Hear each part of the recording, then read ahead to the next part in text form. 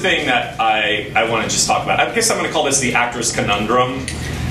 I mean, it's a human being conundrum, but I think actors suffer it more from it than any other people, partly because of the vagabond nature of our existence, like the gypsiness of it. Like, you get a job, and then you have many months, sometimes years, where you're not working. So there's something, unstable about it.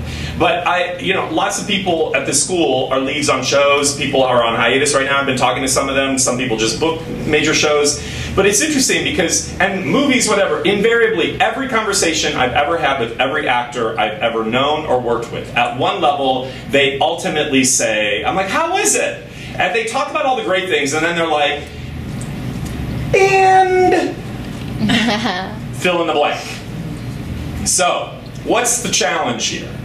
Now, at one level, they feel very, they feel terrible saying, it's terrible of me to say, God, it's not so great, because here they've struggled for a long time to get to where they are, and they also respect that other people like themselves are struggling and maybe don't even have those experiences yet. So they don't mean it disrespectfully, but they're kind of stuck in this problem that we all face, which is you have these expectations about acting that cannot and will never be fulfilled through acting. It actually doesn't even matter what you do in life. The expectations kill the actual experience. So there's two ways to think about it. The first thing is if you think about human nature, we're codified from a place of desire, and we're taught at the base material level that we go after, listen, at one level you have to, because that's why we're here on the planet, to go after the thing. So we are taught that the experience is in the thing. So you want the job, or the money, or the notoriety, or the fame, or the house, or the girlfriend, or the marriage, and then you get those things. And then after you play with them, like all playthings, after a while, what happens? You want a bigger house, a bigger girlfriend. Wait, not bigger girlfriend.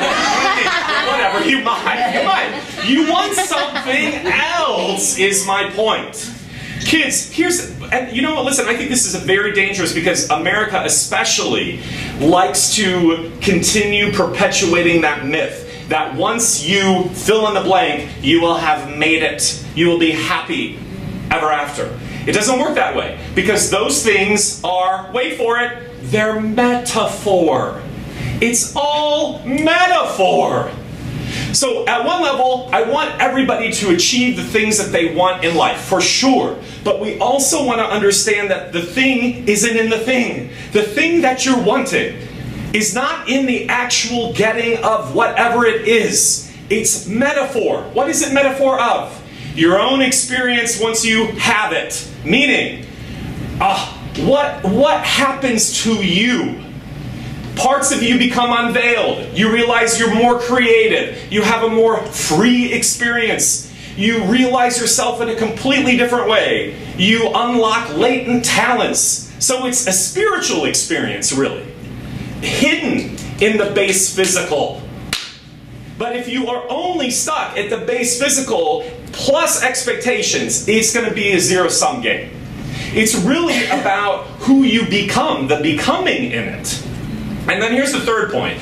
Bruce Lee is one of my, I love Bruce Lee, and I've done a lecture on this quote before, but it's worth mentioning again today in relation to what I'm talking about. He says that there are no limits. There are only plateaus, and you must not stay there. You must move beyond. But here's where we get into the trap. So it comes full circle back to getting the job. Once we get the thing, there is a safety and a certainty and a stasis in the thing. And the challenge is if you stay in it without continuously challenging yourself in the thing, it becomes whatever it becomes. Because you feel disillusioned by, I'm trapped by that thing that I wanted, and now I got it, but you're scared to take the leap into other things. So we want to keep working with this principle that, I get it, it is scary. Once you reach that certain level, you're not just there. You must keep ascending to another level. And it's not all acting related, don't get me wrong, that's not what I'm talking about. Ascending to other levels of who you are as a creative. Does that make sense, everybody? I just think, acting jobs are so fraught with so many illusions about the haves versus the have-nots. And the people who have booked the pilots seem to be gifted by the gods. But if you peel away the curtains, nobody talks about this. Nobody told me this when I was 20, so I thought I was just a little shit. Because everybody else was doing amazing things and I was a little shit loser. And now I realize, like, oh, they got those things and I got what I needed to get, but I was comparing what I got to everybody else because the illusion that what they had was so much better than what I had. You guys, that's the mythology. So we want to stay in the experience more. And you know what? The more you stay in the experience, you're going to start to get those things and then they can be what they are going to be without the expectation that this is whatever. Make sense? Yes. Okay. Hi, I'm Shailene Woodley. Hi, I'm Ruby Orris. Hey, I'm Sean Brown. Hi, I'm Brianne Howie. Hey, how's it going? Hey. You always learn from your worst auditioning stories.